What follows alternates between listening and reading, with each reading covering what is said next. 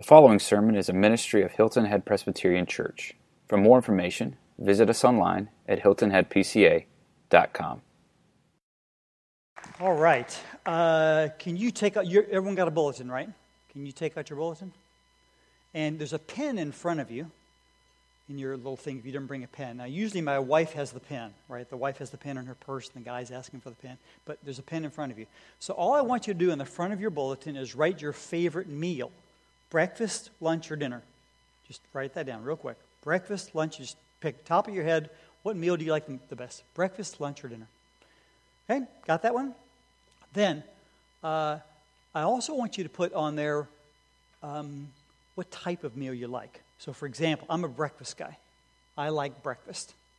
And for breakfast, if I can, it's a bit of a splurge, but I like to have lox. You know what lox is? It's kind of like salmon with cream cheese. It's really high fat. Cream cheese and bagel. And that's what I like. Breakfast lox. So if you can put that down there also, your favorite type of meal. And then which one it is? Breakfast, dinner, lunch. Okay, you got that? All right, awesome. We'll come back to that at some point in time. There's a meal coming for us. There's a meal that we're going to enjoy. And it's going to be a celebration to beat all celebrations. It's spoken of in a bit of a cryptic way in the book of Revelation. So I'm going to show you that text. It's from Revelation 19. It reads this as follows. And the angel said to me, write this. Blessed are those who are invited to the marriage supper of the Lamb. And he said to me, these are the true words of God. Revelation 19:9. Let's pray. God, as we dip into this text now and a few others very quickly, rapidly move through some things, here's what I want you to do. Far be it from me to command you, to direct you, to control you. I cannot, but I can ask. So I'm going to ask this morning. I'm going to ask that you change us. I don't want to be the same as I was when I walked in here.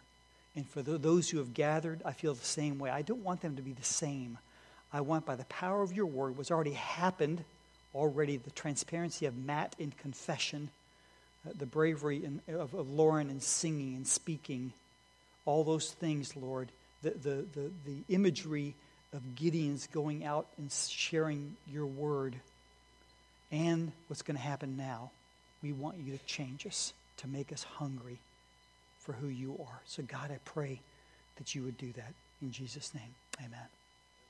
So there's going to be this feast to come. Talks about in the book of Revelation, the wedding feast of the Lamb. Now, you may have seen great movies before where at the very end of the movie, whatever the adventure movie is, there's this celebration, right? Be it Star Wars or The Lord of the Rings or whatever it might be, great movies, and they have this big celebration. And there's dancing, and there's singing, and there's drinking, and there's eating, and the food is awesome, and everyone's having a good time and smiling and laughing. Those images will pale. They will be as nothing compared to when Jesus comes back and he sets the table. And somehow, I don't know how it all works, but somehow we will sit there together with the King. And the one who said on the night that he was betrayed, he said, hey, I won't take of this cup again until I taste it with you in the new kingdom. Those of us who are in Christ, well, at that moment we'll see it, and we'll see him. And he'll reach his hand for the cup. And he'll take the cup. And the consummation of all things will happen. And we will celebrate, and we will laugh, and we will share stories, and it will be a glorious, rich time. We will eat the best food and drink the best drink and have the most fun company of all. It will be an awesome time, far above anything you've ever experienced here. That is what's coming for us who are in Christ. Now, how do you feel about that as I explain that? Excited? It's like, yes, I can't wait. It's going to be awesome. Now, last week, Andrew Shank preached a great sermon here. I don't know, if you're like Perimeter, how many of you were not here last week? Okay, so it's about typical with Perimeter. We don't know where you're at, but it's like half of you come one week, half of you come the other week. But last week, he preached on Romans chapter 10, and he was talking about this whole idea of how will they know unless we preach the good news? How will we know unless we go? Blessed are the feet of those who go and share the good news of the gospel. And he gave this great sermon on the power of the gospel, and we have been sent to go out and share the good news. Now, I have to apologize to you already, because a minute ago when you said, hey, did you have a good week? I just kind of automatically raised my hand. I'm on vacation down here in Hilton Head. But what he meant was, did you have things happen in your life that were struggles? So I listened to Andrew. I sat right about over there where you guys were last week. We happened to be here. And I listened to him talk about, you need to go out and share the good news. And I thought, you're right. I'm a pastor, 20-something years. I didn't this week. I'm not going to ask you to raise your hands. But I'm going to tell you, I share the gospel with no non-believer. I did with some believers, but not with non-believers this week. And he preached it last week. It was a beautiful message about we have this gift, and it's awesome, and it's great, and Jesus saved us, and all these things. Go out. And I went out and had an ordinary week. So my week was worse than his, right? I didn't share the gospel. So what I'm finding in my life, what I'm learning in my life is this. I used to say stuff like this when I was younger. I used to say, here's what I've learned. Let me tell you what I've learned. Now I say stuff like, well, here's what I've learned. I've learned that 6 plus 5 is 11. I've learned that. I don't need to learn that again. I know 6 plus 5 is 11. Most everything else, I'm learning. And those of you who are older here will connect with that. The older you get, the more you realize, hey, I just don't know that much. I'm learning along the way. So what I'm learning about evangelism and about sharing the gospel is this. I need a pathway. I'm a pastor.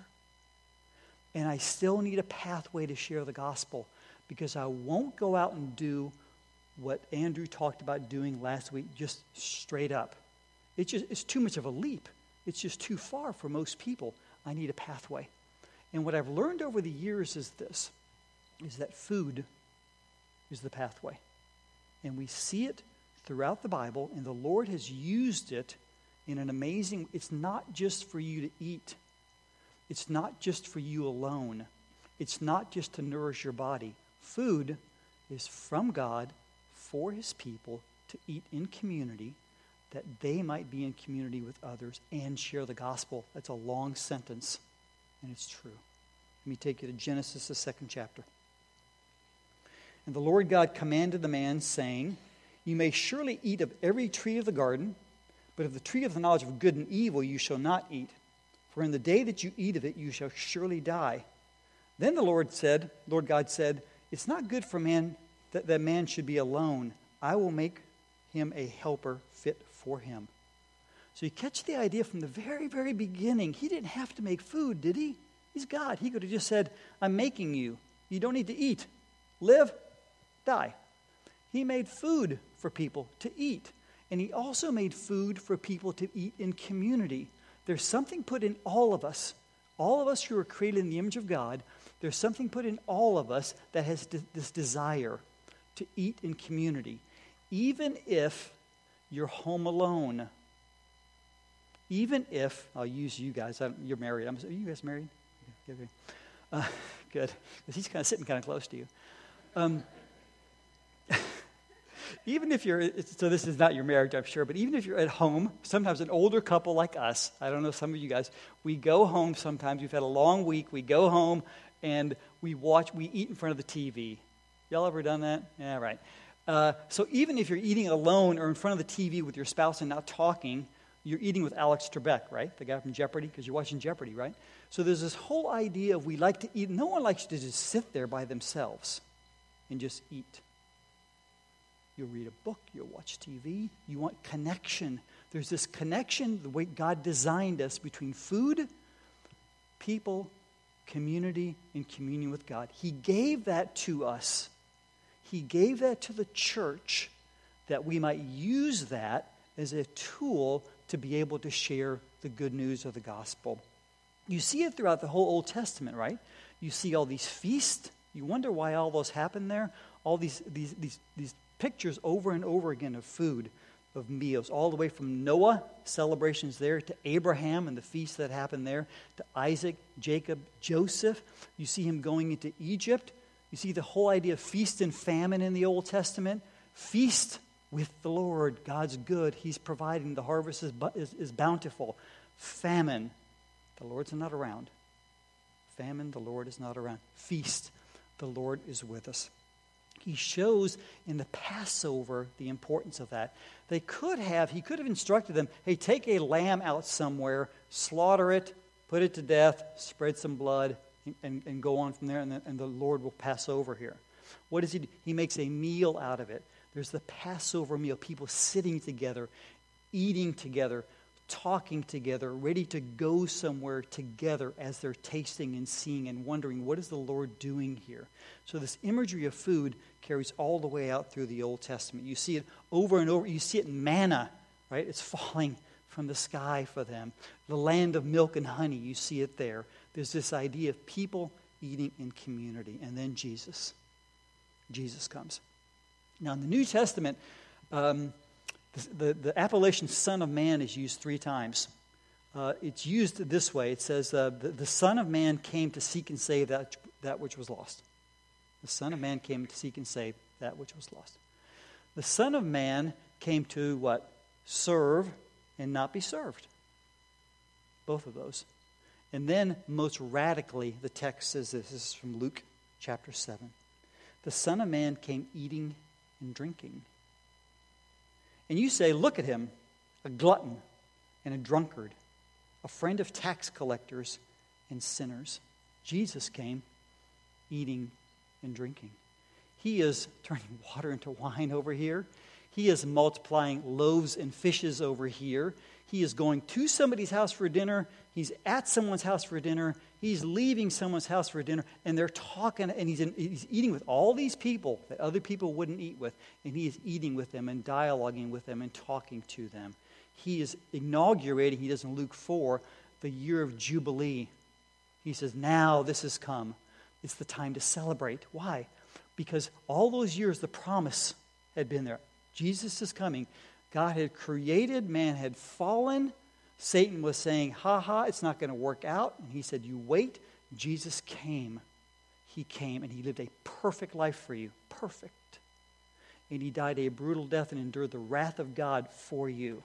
And that is cause to celebrate. That's what we call a Good Friday, by the way. It's a good day. That is a day of celebration, by the way. It's not a day of somber and remorse and sadness for us, not as Christians. It's a Good Friday because he came, and he came eating, and he came drinking, and he said, this is what I have for you. This is the feast. These are good things that are for you. But he did say, as I mentioned earlier, he said at the Last Supper, you can put the slide up there for the supper. At the Last Supper, he takes all of that, all this food imagery, and he centers it towards himself. He says, take.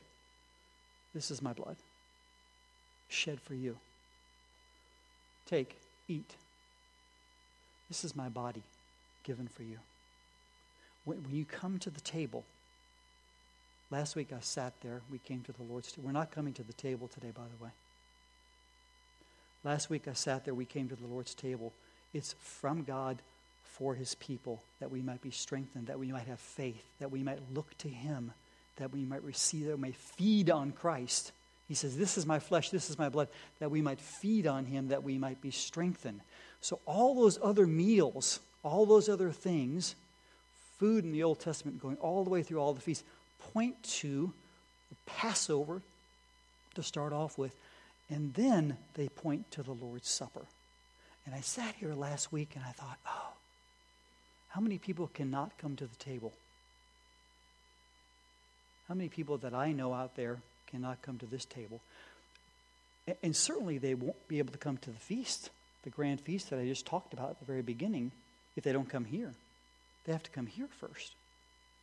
So in order to get to here, they have to have come here. And perhaps in order to become here, they've got to have come here. That's our role. Now, I love this text from John 21. Let me just read it to you. Jesus said to them, come and have breakfast. Now none of the disciples dared ask him, who are you?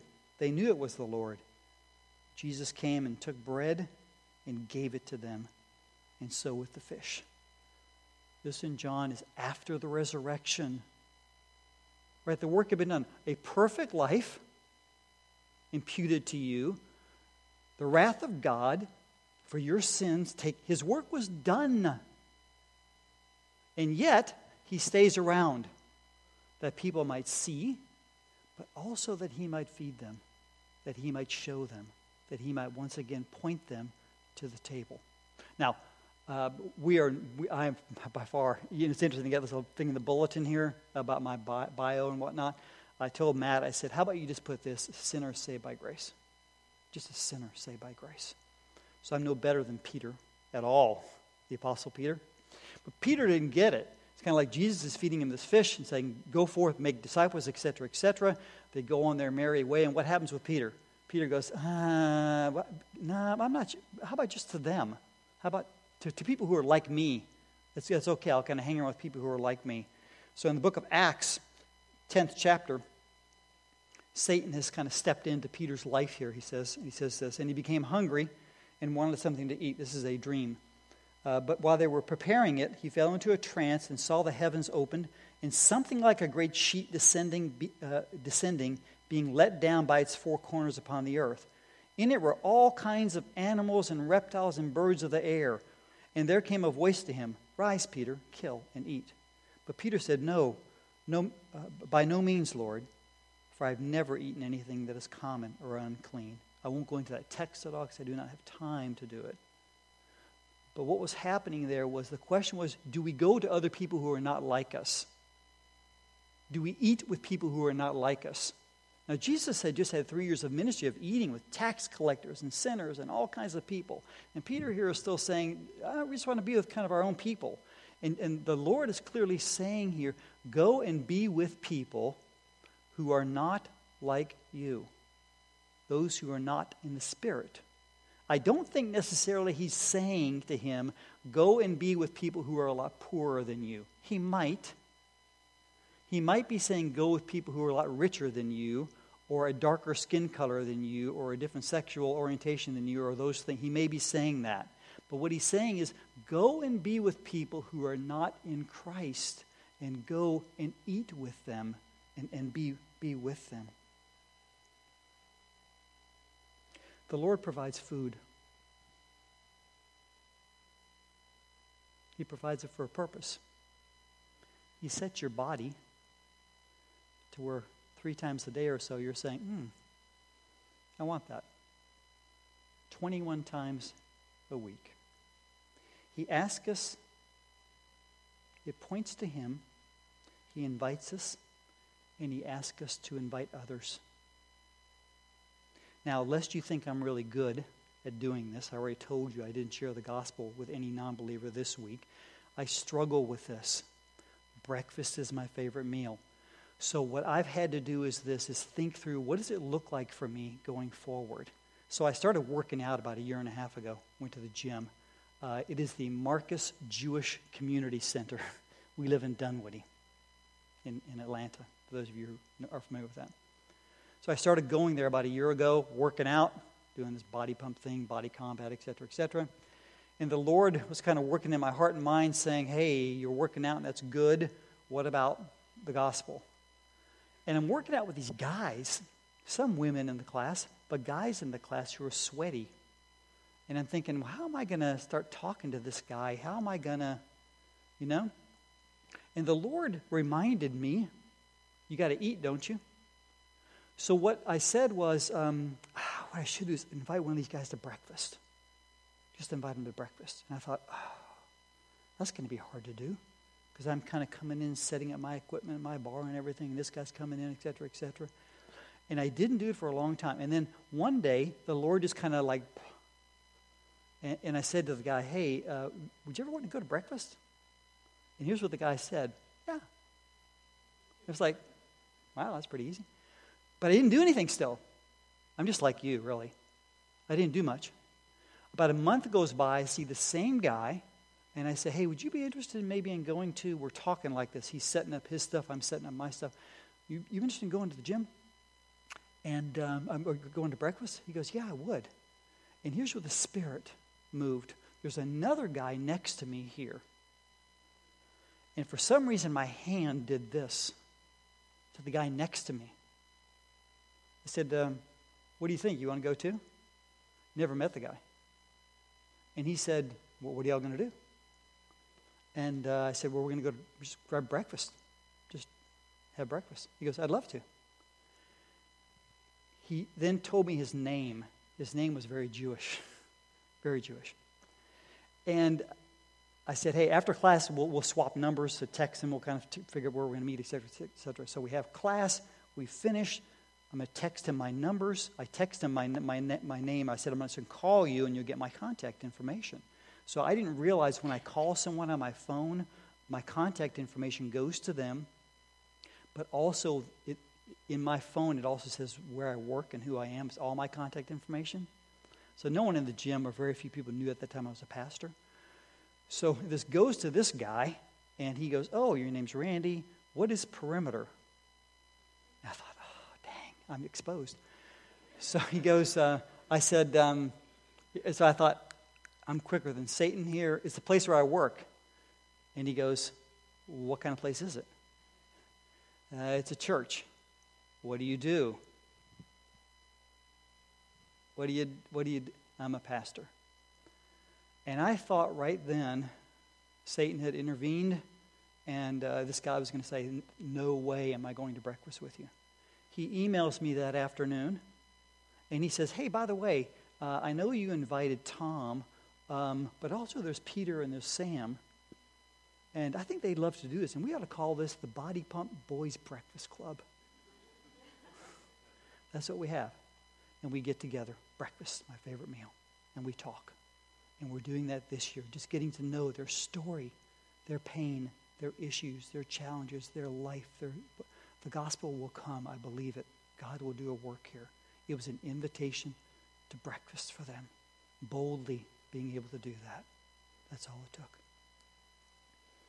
Tim Chester says this from A Meal with Jesus. It's not on the screen. You just have to listen to what I'm saying. And Tim Chester, by the way, wrote a wonderful book called A Meal with Jesus, which is very helpful to this end for you. And then I'm going to give you a homework assignment and be done. Tim Chester says this: Jesus didn't run projects. He didn't establish ministries. He didn't create programs or put on events. He ate meals. If you routinely share meals, and you have a passion for Jesus, then you'll be doing mission. Repeat that. If you routinely share meals and you have a passion for Jesus, then you'll be doing mission. It's not that meals save. People are saved through the gospel message, but meals will create natural opportunities to share that message in a context that resonates powerfully with what you're saying. If you'll invite someone to them, remember, it's set in them from eternity. I want community, I need to eat. I want community, I need to eat. I need to be with. And you come in and say, I'm going to invite you to a meal. God will use that if you have a passion for Jesus. And at some point in time, you'll have to blurt something out about something along the way. Okay, here's your homework. I want you to consider this week exploring. What we're finding at Perimeter is this. We're finding that we live somewhere, and that matters. Where you live matters. You live in Indigo Run. You live in Hilton Head Plantation, or whatever it might. You live there. I live in Dunwoody, and it's a defined thing, and there are people there. I'm living somewhere, and that matters. So I want you to explore the land. Look at a map. Drive around the street. Explore. People live there. People who want community and want to eat. I want you to ask this week. I want you to ask Jesus for boldness, just to invite someone and then taste and see that the Lord's good. Eat. I'd like for you to eat this week. Now, would you do one more thing, and then I'm going to pray for you. Take your bulletin back out. And you're not going to write anything. You're just going to hold it. That's all you're going to do. Because on that bulletin, I think what you did was I put breakfast and lox salmon. Breakfast and lox. Take this with you today. Take it with you today. And I'd love for you to consider, maybe it's at lunch today, this afternoon, or whatever, put a name on it. Is it John next door? Is it Mary? Who would you say? Boy, I would just, and here's the thing. If you invite someone to lunch or to your home is ideal, or breakfast or whatever it might be. Don't feel like you've got to go share the gospel with them. Don't feel like you need to talk about Jesus or sin or a bunch of other things. Just listen. Just ask them some questions. Just get to know who they are. I know for sure the Lord would sovereignly and providentially come upon that and begin doing the work. It may be a lunch and a lunch and a lunch and a breakfast, and then something will happen, and you'll be used of the Lord to be able to share the good news. You might even say, I'd love for you to come with me at some point in time to be blessed. Let's pray. God, that's our desire. That's our hope, isn't it? All of us would say we want success. We want to feel your good pleasure. And we know we have it in Christ. We're not going to earn any more or earn your favor from a salvation perspective.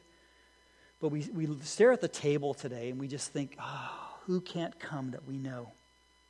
And who won't come to the grand feast? So help us. Would you help this group this morning now catch the idea? Just to invite someone to breakfast or lunch or dinner. Share, listen, learn. That they might be able to share the good news. That they might be able to come to the Lord's table. That they might be able to come to the great feast. Thank you so much for inviting us, for doing the work that only you can do. We do it in your strength, not in ours. In Jesus' name, amen.